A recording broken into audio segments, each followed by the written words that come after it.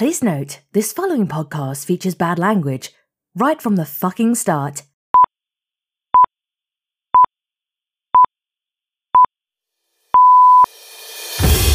And now, dissecting the week's most shared news stories and separating the truth from the nonsense.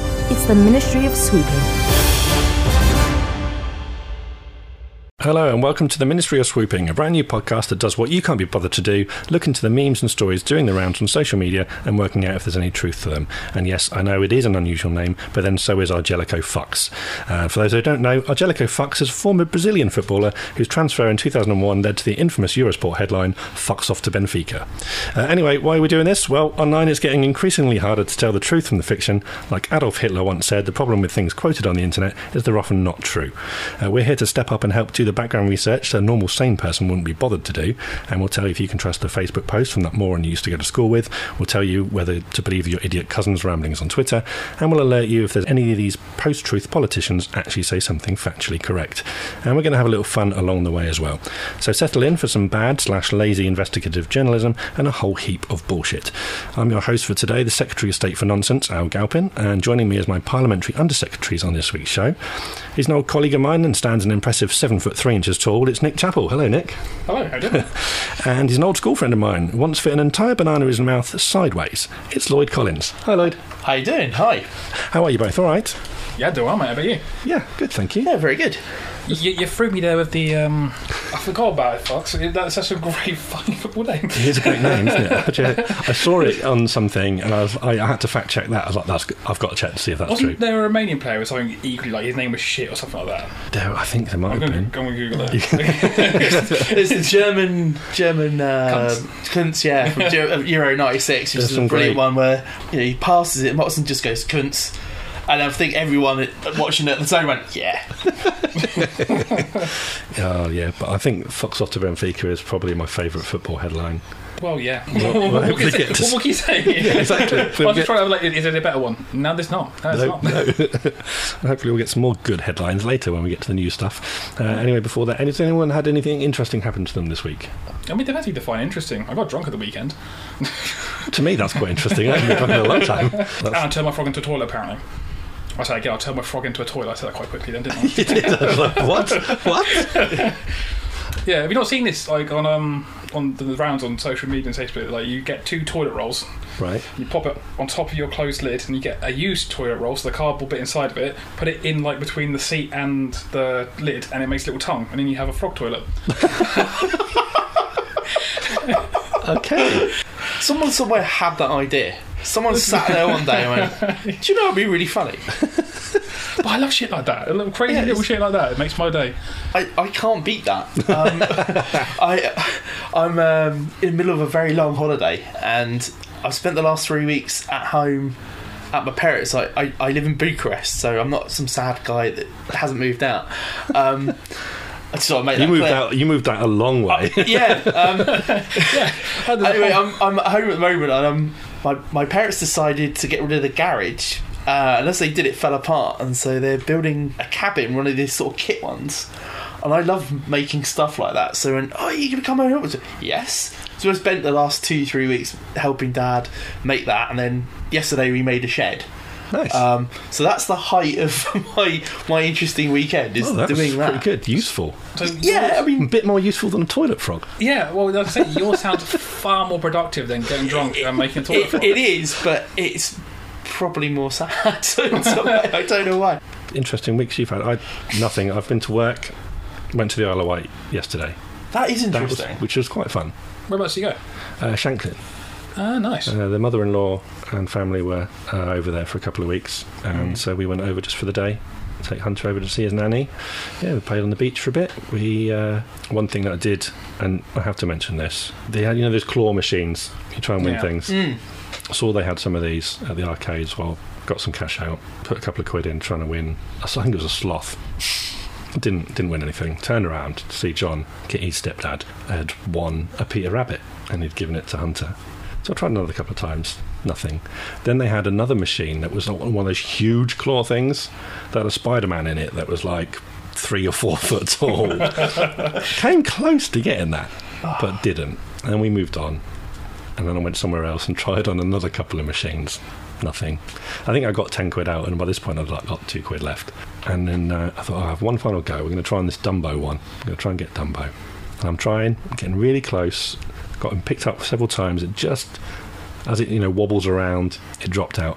And then from across the room, we heard a scream, "I've got Fat Tigger!" And it was Hunter's little auntie who had won this Fat Tigger, and she gave that to Hunter as well. So I'd spent about 10 quid on about 5 different machines, got nothing. John spent 2 quid and got a Peter Rabbit, and Maddie spent 20p and got a Tigger. No, Fat Tigger. Fat Tigger. So yeah, which raises questions like, how did Tigger get fat? Because he's stuck in that machine. He's got nowhere to bounce. Therefore, he's not burning off the calories he normally would if he was out in the open. Wow, there's some interesting thoughts there today. Thank you for that. It's interesting. Now Alan's there going, "Oh, why did I invite you both on?" This is good. This is what we want. Some chat. So, with our introductions over, shall we get on to some good stuff? We get on to some news. We've scoured social media for some news stories and memes that are going to be shared and taken at face value, and dug a little deeper into them to find the truth behind the headlines and the real maths behind any stats. So without any further ado, here's this week's fake news roundup. I'll go with story number 1. So the first one is, win a 7-night holiday to Las Vegas for sharing a Facebook post. Seen on Facebook, originally shared by the page Las Vegas Tours. It's not been seen anywhere else, but lots of shares on that Facebook page. At last check, it had 198,000 comments and 233,000 shares. The gist of it is that the post is made up from the Facebook page, and users are asked to comment and share on the post before a certain date to win a 7-night holiday in a Las Vegas hotel suite. What do we think, guys? True or not? My instinct to this is like, it's like anything you see, like people share, like, share this link and you can buy Ray-Bans cheap and stuff like that. It's all bullshit.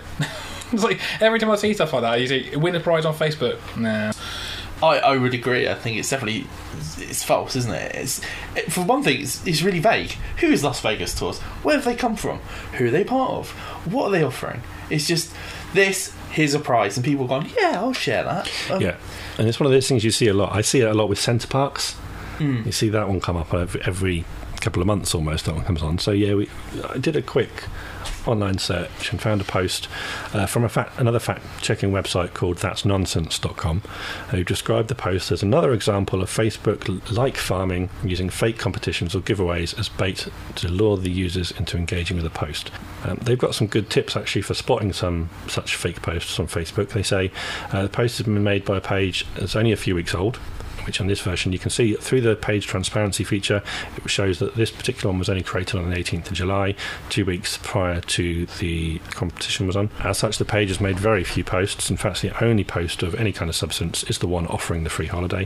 The post is made from a page that is not verified, highlighting the fact that it's not an official page belonging to any legitimate tour group from Las Vegas. Additionally, the page lacks any kind of contact details. There's no phone number, no address or anything like that. And the post request users share it on the timeline, which is actually against Facebook's terms of service regarding promotions. In fact, the page admins can't even determine if an entrant has shared a post if that entrant has got their privacy settings to friends only. Oh yeah, share this and you might win, but we don't actually know if you shared it. Yeah. So the site actually goes on to say the above are all telltale signs that it's not a real competition. It's likely at some point the post will be edited to lure users into an external website to harvest contact information. Alternatively, those who have engaged with the post might be contacted by scammers through Facebook. So that's something to watch out for. So yeah, the belief is there that it is fake. Because, like you mentioned, who are these guys? Where they've come from? What is no official terms and conditions written on the post? And when you see competitions, normally the terms and conditions are longer than the actual post. Normally, if you see them in magazines and stuff, so you've got to watch out for that kind of stuff. If it's not there, it's bullshit. And yeah, it's like those Centre Parks ones. Oh, we've just had a cancellation, so we're going to give this one away. Or sometimes you see it like, oh, we've just had this batch of iPads that for some reason we can't sell. Yeah, so we're going to give them away. You see a lot of that type. It's just nonsense. So yeah, so that's first news story of the day is complete bullshit. False. So we'll move on to story number 2. Nick, do you want to take this one? Yeah, go on then. Woman arrested for defecating on boss's desk after winning the lottery. So this is from a link from the Valley Report, and it's been seen on Twitter and Facebook. No one else is really covering this, and the story goes that a 41-year-old woman had a winning lottery ticket and won over $3 million on Friday night, but showed up to work anyway on Monday to deliver one last package. The courier company had no idea of her winnings. I knew there was something wrong because when I came back from lunch, the door to the office was closed, said the manager. I slowly opened the door to discover the woman with her pants around her ankles, hunched over my desk like a hippopotamus/cheetah, dropping a massive poo on my desk. There are many thoughts with that story going through my head. When I first read that earlier, I was like, that is a way to go out if it is true. The thing that got me the most was the description part of it, where he refers to it as a... the hippopotamus/cheetah. Yeah, two very contrasting animals there. Yeah. I'm pretty sure a hippo just poos and then it's actually moved its tail around to spray their poo around. It's all about marking territory. Whereas I'm pretty sure a cheetah, much like a normal cat, would just literally squat and poo. It's two interesting animals to grab out of the air, isn't it? Yeah. It could have been worse. It could have been like a giraffe or a gerbil. Yeah. The thing is, as well, a hippo's primarily herbivore. It eats primarily vegetables. Yep. And the occasional person.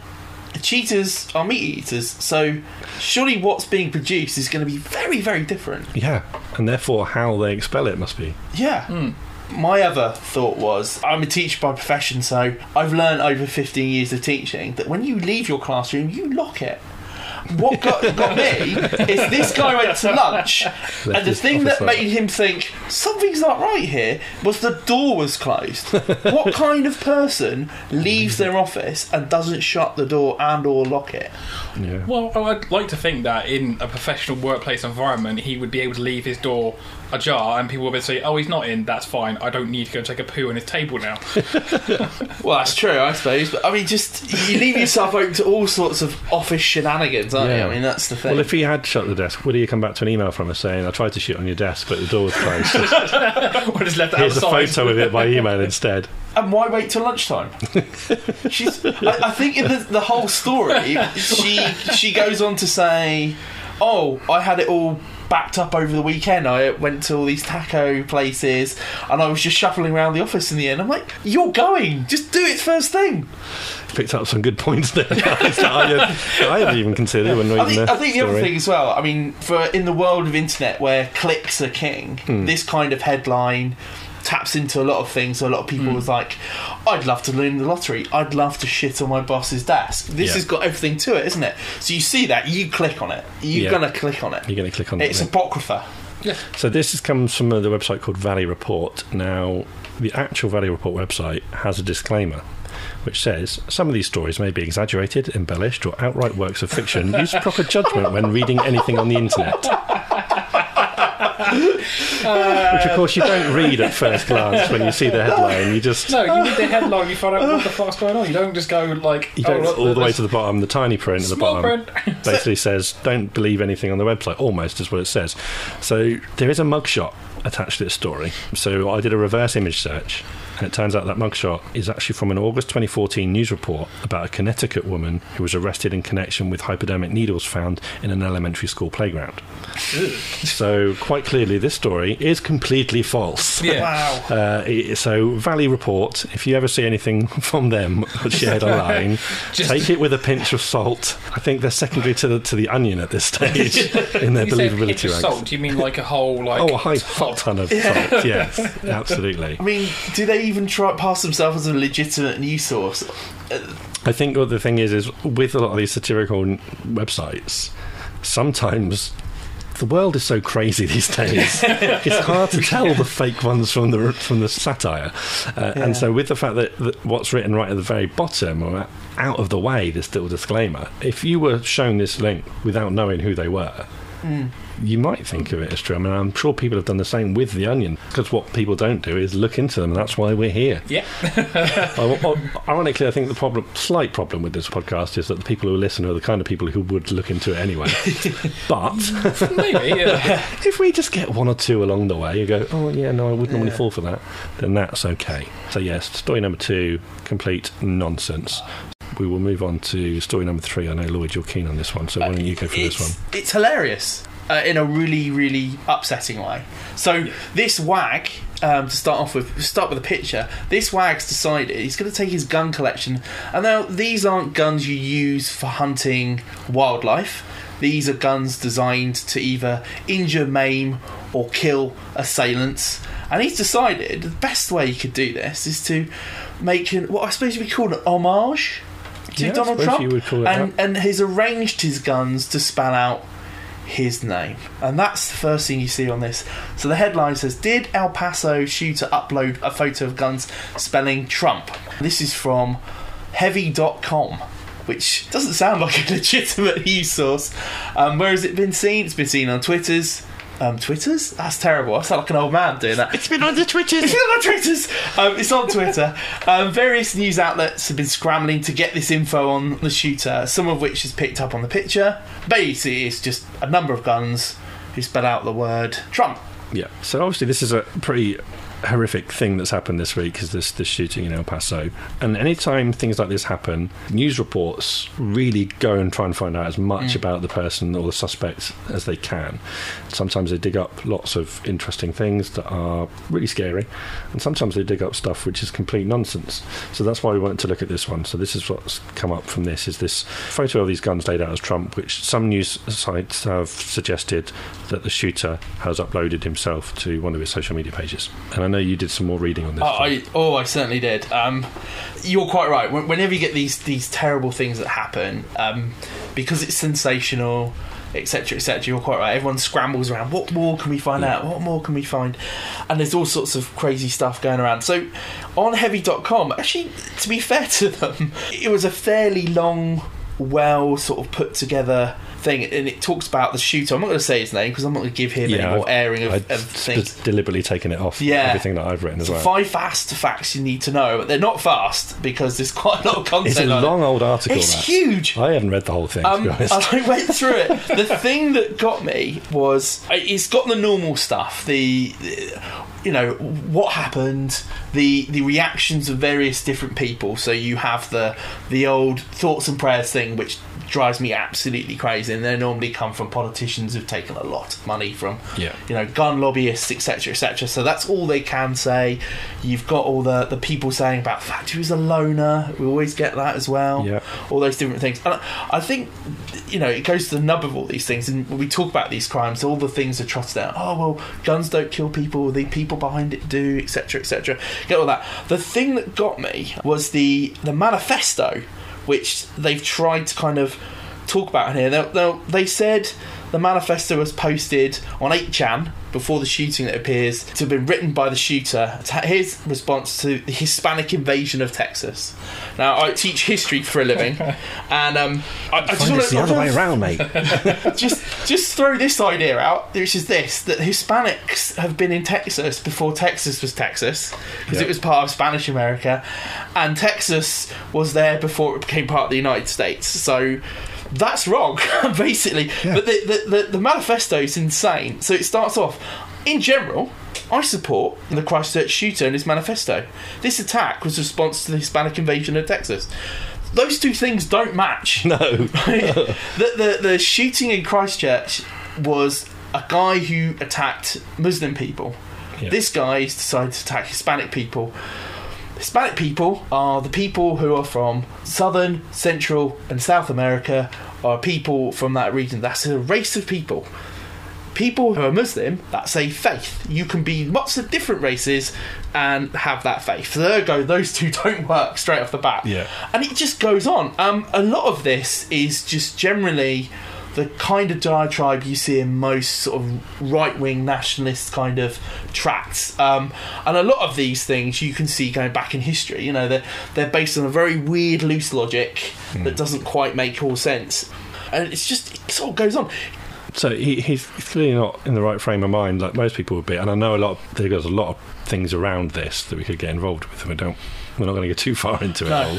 I mean, those touched on some good points there. Yeah. The whole story, the whole thing is a whole lot to unpack, isn't it? Let's be honest. So much. This is why I've tried to focus on this one aspect of it. To try and show you what media do after such a tragic event. And it's a horrible thing that all they do is just like try and grab as many headlines as possible.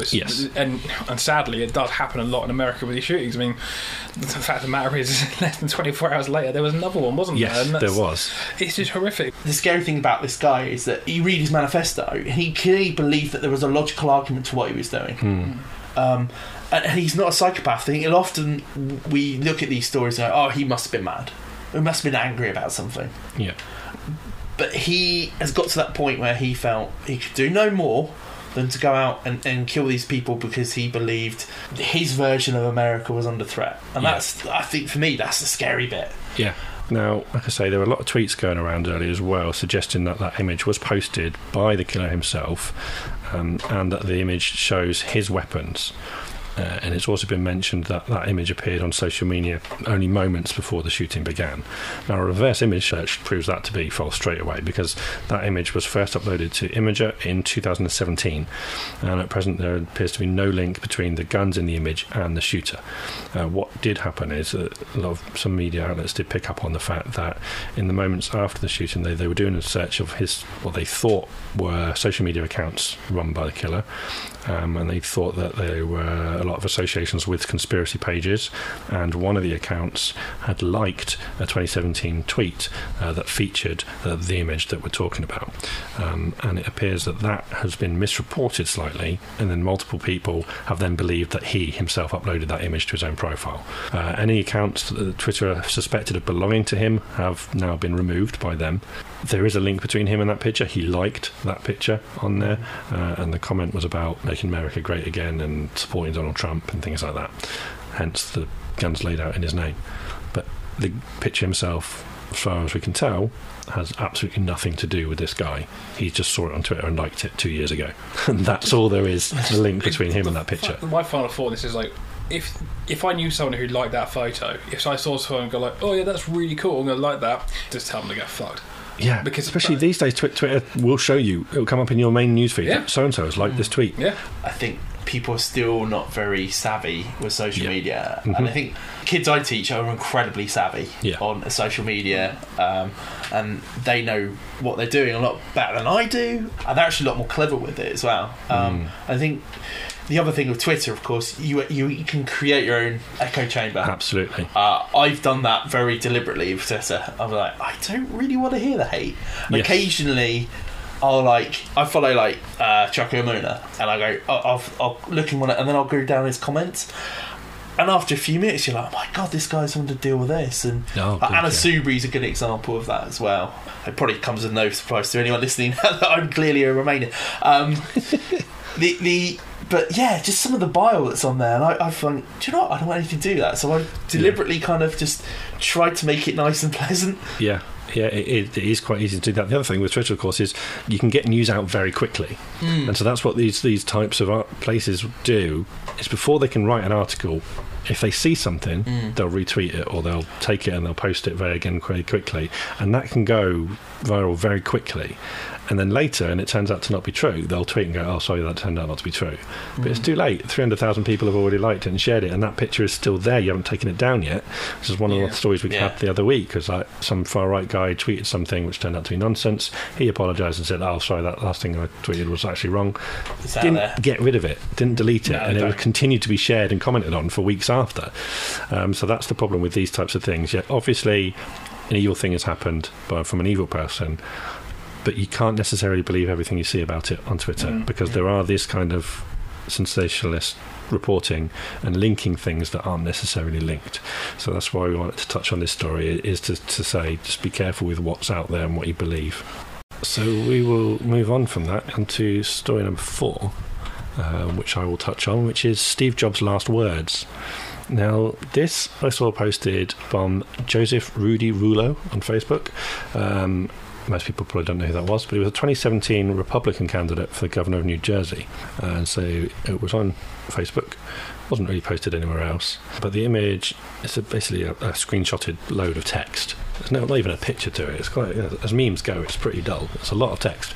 But anyway, what it says is Steve Jobs died a billionaire with a fortune of $7 billion at the age of 56 from pancreatic cancer, and here are some of his last words. In other eyes, my life is the essence of success, but aside from work, I have little joy, and in the end, wealth is just a fact of life to which I am accustomed. At this moment, lying on the bed, sick and remembering all my life, I realise that all my recognition and wealth that I have is meaningless in the face of imminent death. You can hire someone to drive a car for you or make money for you, but you cannot rent someone to carry the disease for you. One can find material things, but there is one thing that can't be found when it is lost: life. Treat yourself well and cherish others. As we get older, we are smarter, and we slowly realise that the watch is worth $30 or $300, both of which show the same time. Whether we carry a purse worth $30 or $300, the amount of money in the wallets are the same. Whether we drive a car worth $150,000 or a car worth $30,000, the road and distance are the same. We reach the same destination. If we drink a bottle worth $300 or wine worth $10, the stroller will be the same. If the house we live in is 300 square metres or 3,000 square metres, the loneliness is the same. Your true inner happiness does not come from the material things of the world. Wherever you're flying, first class or economy class, if the plane crashes, you crash with it. So I hope you understand that when you have friends or someone to talk to, this is true happiness. No, that doesn't sound like the words of someone on the deathbed. Also doesn't sound like the words of Steve Jobs. No. If you believe the stories, he was apparently a bit of an arsehole. I think at certain points you have to be in order to be that successful in business, don't you? Yeah. I think if you're a kid listening to this, or a student listening to this, and you're at school, just buckle in. You're going to have an assembly with this in it. This is great fodder for the lazy yearhead that's got to do an assembly last minute. This will be used and commented on. Just like it's like famous last words. They're never those things. No. These prophetic things, they're always apocryphal, and you're quite right, what you said about him. And if you've got cancer and it's particularly bad, you're just going to be in massive pain. Yeah. It's... Unfortunately, with terminal illnesses, when you are on your deathbed like that, you're not doing much talking. You are literally there just gasping for breath because your body's giving up on you. So yes. Yeah. It's a nice thought. Maybe he said that. I think all last words are a bit like that, aren't they? Because either something happens too quickly for you to say anything meaningful, or you are, like you say, something's happened, taken over so long that by the time you get to the end, you're not capable of saying anything. So yeah, that sounds like too much like a cohesive thing. And I thought, well, maybe someone has embellished the last words. Maybe the gist of it was the same, but they've added stuff to it to pad it out, to make a story, make an assembly, like you say. Maybe that was something that happened.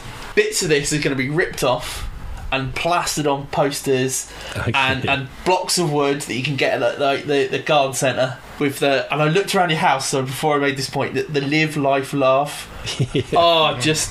An inspirational quote. You see it on Instagram all the time, and part of me dies when I see those kind of things, It's always really badly put on walls. Like, it's never it always looks There's really... so many versions of it that you can get so cheap. It never looks like it fits. Does that make sense? It's nice words, but...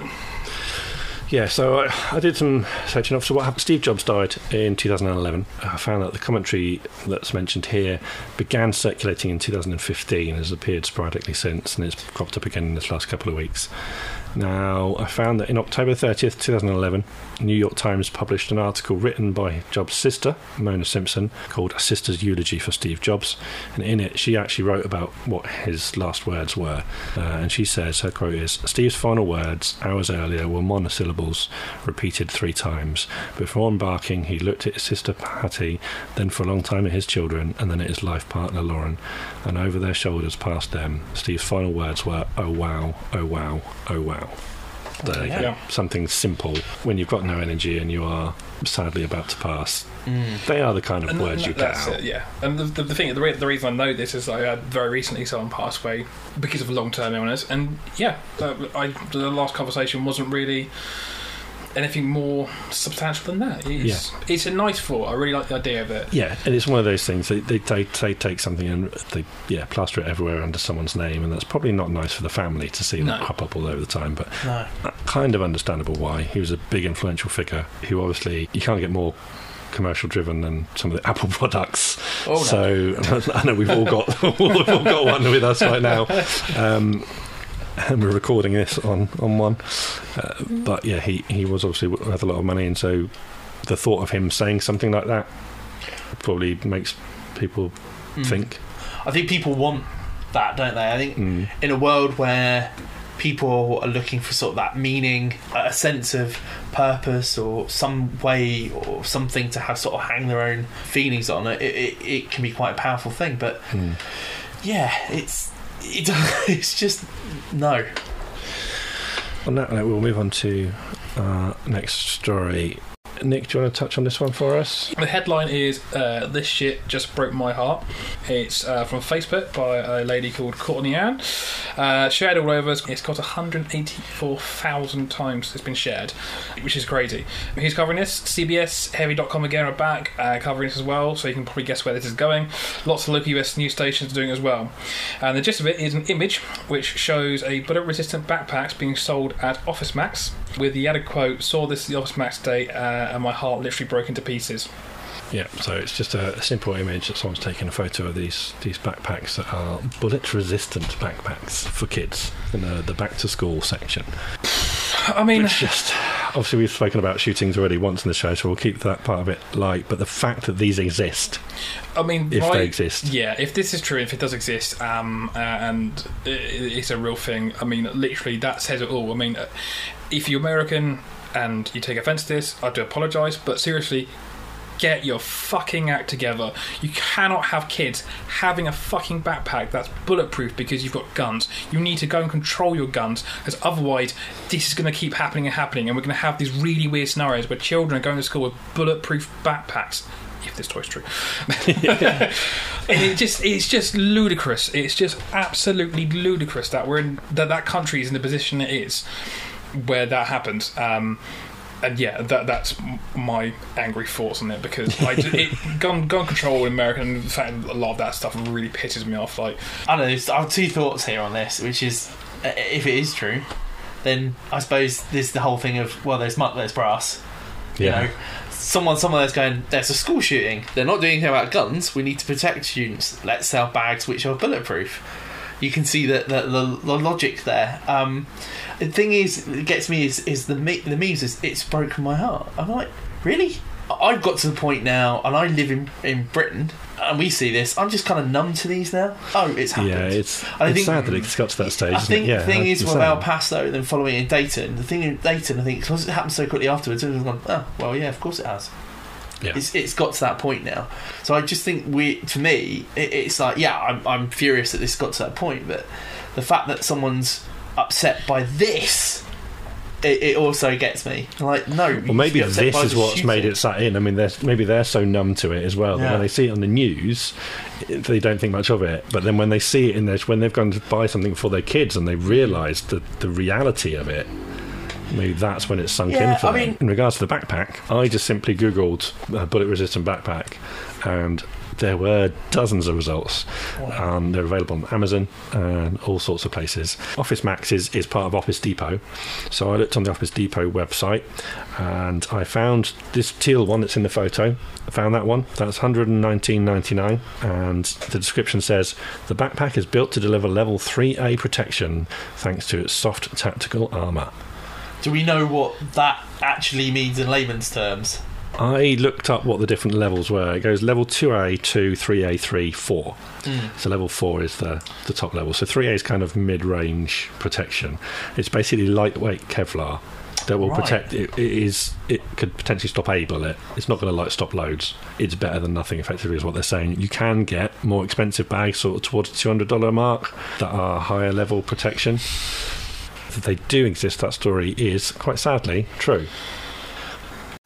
I'll get you to read this one in a moment, Lloyd, but before I do, just to let you know, this was requested whilst I was on the Isle of Wight yesterday. Kitty's stepdad said, I've got a story that I want you to check. And so that's why we're looking at this one, so go ahead and read it. Okay, cool. So It says, this is the headline: Gizmo, the Chihuahua, seized and taken away by a seagull. And this is from BBC Local News down in Devon. Who else is covering this?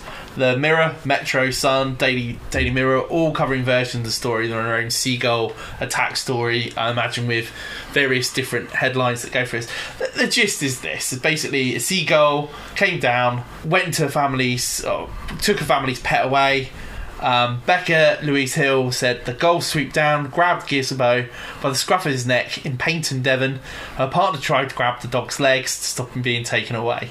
John's like, I don't see how a seagull could take a dog. I surely that's fake. I want to know. So, what are your initial thoughts? I have many thoughts on this. So, so seagulls can be big. I mean, I've been to Brighton a few times, and when they go for your chips, they're getting your chips. Yes. Yes. Generally, if you go to Brighton, do not eat outside. Yeah. That is the rule. Yeah. They're massive. Yeah. And then you think about, how big can a bird actually get? And you go like, well, you go as big as the harpy eagle, which is a huge bird. I think it's got something creates like a 6-foot wingspan or something like that.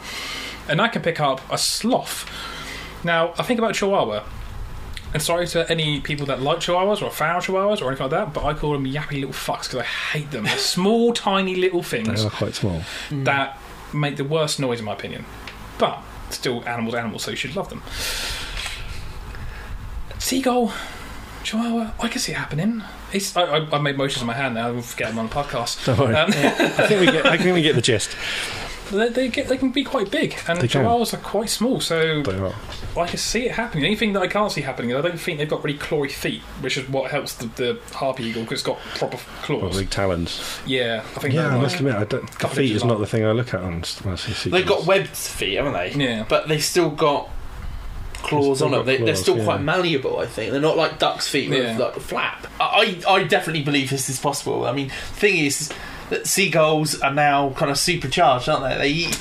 They follow humans around. They scavenge human food. They rob shops.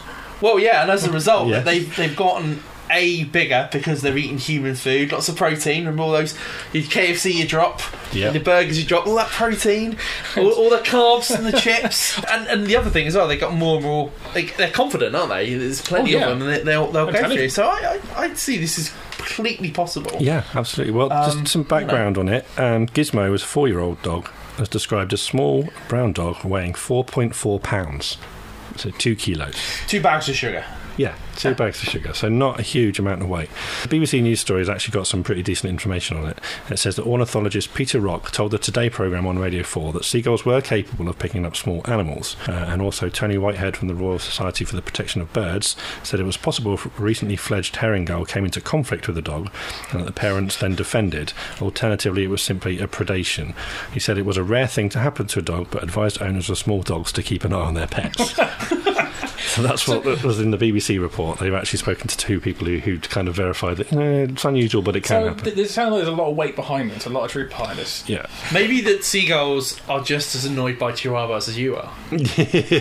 Then I'll be on their side. Well, as Lloyd mentioned, the other websites had picked up on this, so I looked at the Metro version, because that mentions a different attack. That says a mum has revealed how a vicious flock of seagulls attacked her 2-year-old daughter less than 2 weeks after they killed her dog. Emily Vincent from Cornwall said her family were traumatised after beloved Yorkshire Terrier Roo was fatally savaged by a gull in the back garden. Pet suffered a head wound and brain damage after the attack, believed to have been triggered by the birds protecting a nest. Days after the fatal attack, Emily's 2-year-old daughter Jessie was also targeted by the same deadly gull gang while playing in the garden.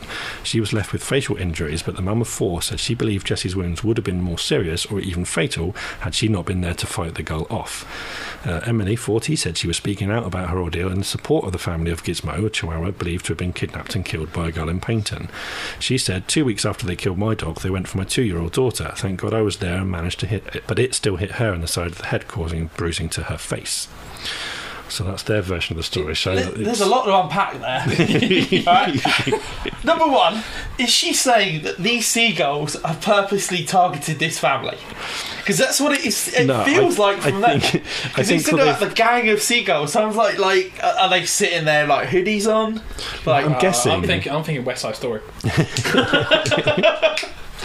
I'm guessing the fact that they mentioned the story that they think they went for the dog because they were defending the nest. So clearly the nest was nearby, and so if they thought maybe that the kid would be going for the nest as well, maybe that's why.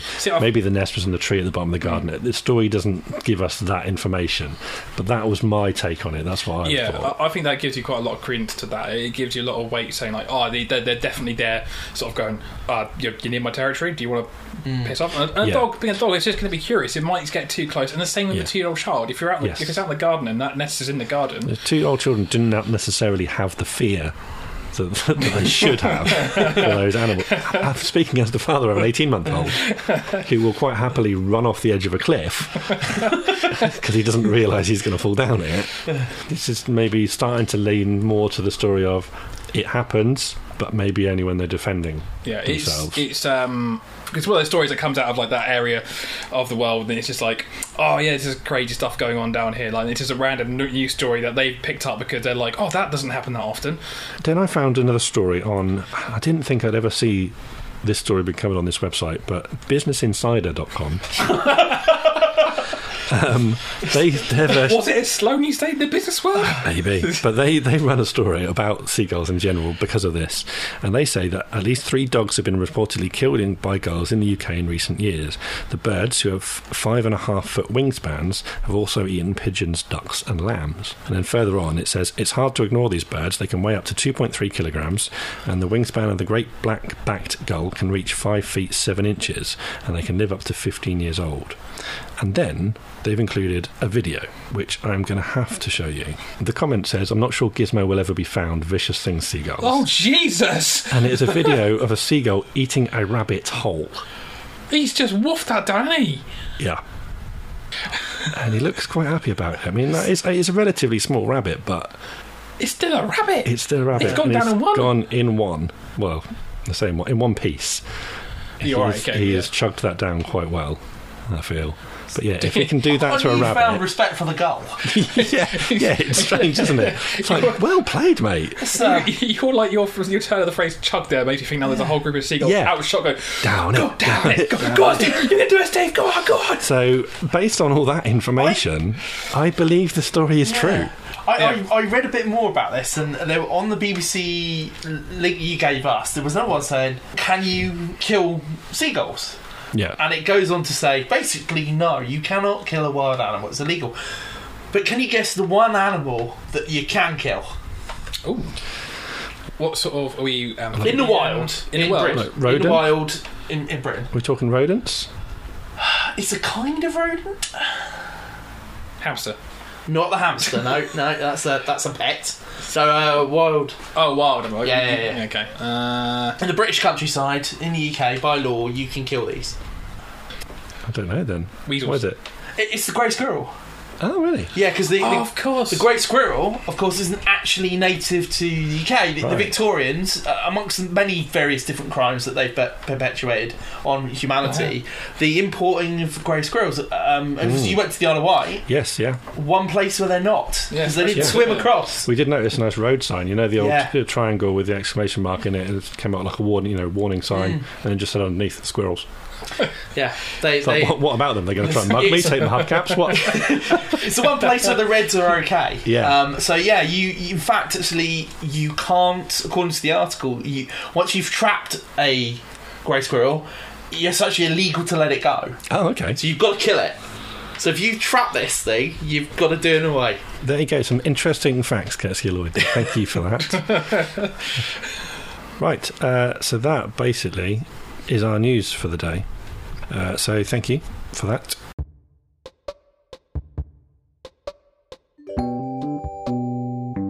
Anyone listening, if you've seen something online or heard something that you want to know if it's true, let us know. We'll take a look at it, some of your suggested stories, and discuss them on the next episode.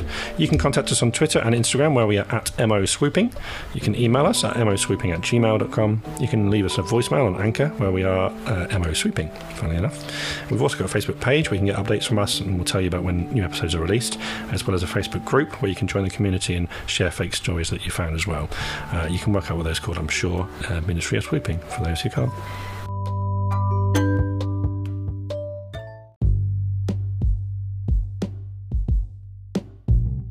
So now we'll move on to sports. Well, what we call sports on this show, the fact penalty shootout. Taking it in turns, Nick and Lloyd are going to hear a series of 5 facts, and we'll have to judge whether they think they are true or false. Whoever gets the most wins, and in the result of the draw, we will head to sudden death, and we did have to do that last week. I heard. So, we will start with Nick. The University of Minnesota is older than the state of Minnesota itself. True. It is true. The university was founded in 1851 and the state became an estate in 1858. Lloyd, iguanas have 2 eyes. Right, okay. I feel like this is a really I've been bold and googly here. Mixing my sports metaphors there. we don't talk about cricket today, please. Oh god, no, it's terrible, isn't it? It's so outlandish that I'm going to say false. It is false. Congratulations, There we go. yes. Pulled it back to 1-1. They've got 2 normal eyes and a third eye on top of their head that only perceives brightness. So brightness is in light? Yeah. Okay, Not intellect. not intellect. Although we could do with one of amazing those. to have, yeah. Yeah, we Mine could do would with one be of those. dull, to be honest. Right, so it's 1-1. Back to you, Nick. The I'm Feeling Lucky feature in Google search actually costs Google $110 million a year. Ooh. See, again, that sounds quite believable. Yeah, let's go for it. I'll say true. It is true. That's because 1% of all searches use that feature and therefore bypass all advertising. So you take the lead 2-1. Back to you, Lloyd. The man who found the 5,000-year-old corpse Otzi the Iceman in 1991, which was the oldest natural European mummy, was also found dead, frozen in ice in 2004. I reckon that's true. I think I even saw that story. Yeah, That I is think true. I did as well, yeah. That is true. 2-0. Nick, Samuel L. Jackson hates golf. I think this is false. Mainly because I'm sure I've seen pictures of him playing golf, but I could be now making this up and getting confused. I'll go false. Yeah. False. It is false, yeah. He loves golf. He actually has a clause in most of his film contracts that allow him to play during film shoots whenever he wants. That's brilliant. Did he play? I want to know if he played in his Avengers outfit with the iPad. With the iPad. I would hope not. Back to the Lloyd. Christmas carp that live in a family bathtub for a few days before they're eaten is a tradition in Madagascar. Oh no, I think this is false because I think it's true. It's somewhere else. So you're going to say false? It's in Poland they do that. I know they eat carp at Christmas in Poland, so I'm going to go false. It is false. It's a Slovakian tradition. Slovakia. Okay. Wow. Well worked out. Well reasoned. I would not have done that one. We head back to Nick. In 2014, a missing woman on a vacation in Iceland was found when it was discovered she was in the search party looking for herself. I think I've heard about this, and it's a question of not if it is a fake story. I think I've seen this. I think it's true. I really hope it's true because that's fucking hilarious. It is indeed true. It's indeed true. How? Like, I think she was out for a walk, but she'd been out so long, someone had reported her missing. People started going out looking for her. She came across a search party, and they said, "Oh, someone's gone missing." So she just joined in. So surely, like, And it took them a while to realise they were looking for her. Okay, we're going back to Lloyd then. So far, everyone right. I feel like there's a lot of pressure on there. Okay, yeah, sorry, I shouldn't have said that. The South African jerky-like snack biltong is Afrikaans for bull's tongue, which the traditional cut of meat is used to make it. I should know this because I've got a few Safa mates, and it's fantastically nice stuff. So it's Afrikaans. Yeah, for bull's tongue. Biltong. I'm going to go false. It is false. Well reasoned. The name actually originated from Dutch. Bill indicates the part of the animal which was used, which is the butt cheek, and tongue indicates the shape, strip. So we're at 4-4. Going into the fifth one. Back to you, Nick. The coloured squares at the bottom of the toothpaste tubes identify the composition of the toothpaste. Ooh. I've never heard of that before. I can go for a guess. I'll say it's true. Okay. Unfortunately, you're wrong. It's false. No. It's apparently a common misconception. I think it was something that was shared ages ago that said that it was that. So a lot of people believe that it is that, but it's not. It's nothing. I've never seen anything like that, so I just took a wild stab in the dark. Okay, so this for the win then, Lloyd. Alligators will give manatees the right of way if they're swimming near each other. Right, they're both native to the Americas, aren't they? So It's not one of those you've gone, oh, this animal's... Because you think, oh, crocodiles, alligators. They're like, oh, you idiot, crocodiles, this one's in it. So right of way. They're a big unit, aren't they, manatees? I'm going to go true. And it is true. Ah! Lloyd wins it there 5-4 at the end. That's a good game there, guys. Good guessing. Good working out, I think, there. That was cracking. I do like the idea of I come around a corner, I was like, oh, they didn't do after you, sir. So that's that. Congratulations, Lloyd, on the win. The third winner in our third episode. So we have a different winner each week so far. Well, I'm just going to have to come back next week and win, aren't I? We'll have another fact shootout fun next time. So the show's coming to a close. Before we go, though, a bit of begging from me. If you've listened this far through the show, then thank you very much. We feel very honoured. Please do hit that subscribe button. Make sure you don't miss any future episodes. And if you do have a minute, please do give us a rating and a review on whatever podcast system you're listening to us on. For those listening on Anchor, we're also available on Spotify and iTunes, on TuneIn. Basically, anywhere you can get a podcast, we are there. So any kind of rating and review would be great. Also, don't forget to follow us on all the social medias and send us any news stories that you want looking into. Contact details coming up at the end of the show. Any final thoughts for anyone? Anyone want shout outs or mentions or plugs or anything you've got to give, guys? Obviously, it's just thanks for having us on it. Nice to be on my first ever podcast, basically. Don't know about you. If I was to plug anything, I'd say just listen to loads of podcasts because they're great. If you like true crime, listen to the last podcast on the left. They are fantastic. They dehumanise and make these horrible people feel like absolute shit. So you look at them and you go like, oh, excellent, and they do it in a very comedic way. Listen to things like, if you like football, Scoutcast. Those guys are brilliant if you want to win a football league. I listened to them last year and I won't say it too loud because my brother will go have a right go at me, but because of them I won my fantasy football league, which meant I got a curry and a beer. So thanks to Scoutcast, and just generally listen to podcasts. They're great. Thank you. That's good advice. Can I recommend a couple of podcasts as well? Of course you can, yeah. One is How Did This Get Made, which is the Porsche. Oh, it's so good. Jason Mantzoukas one. They've just done Drop Dead Fred, and they sometimes disagree, but this particular way, I've never known an episode where 2 of the 4 that are on there were vehemently defending the film and the other 2 vehemently attacking the film. And it was, at one point, you just think, they're going to fall out. This may well be the last one. The other one, I'm going to have a shout out to because my friend Ben is on it. It's a rugby podcast called Maul Over Podcast, and they're just basically 3 lads from Cornwall, one guy from Northampton that talk about rugby like you would in a pub, and it's a really good listen, actually. Nice.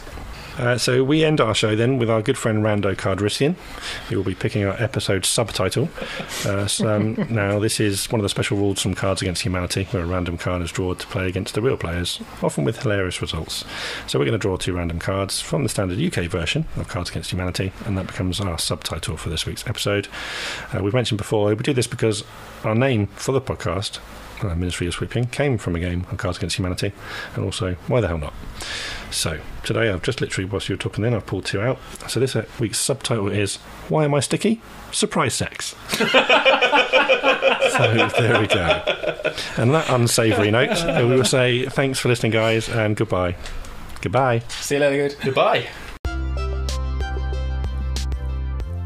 If you want to contact the Ministry of Swooping, you can email moswooping@gmail.com.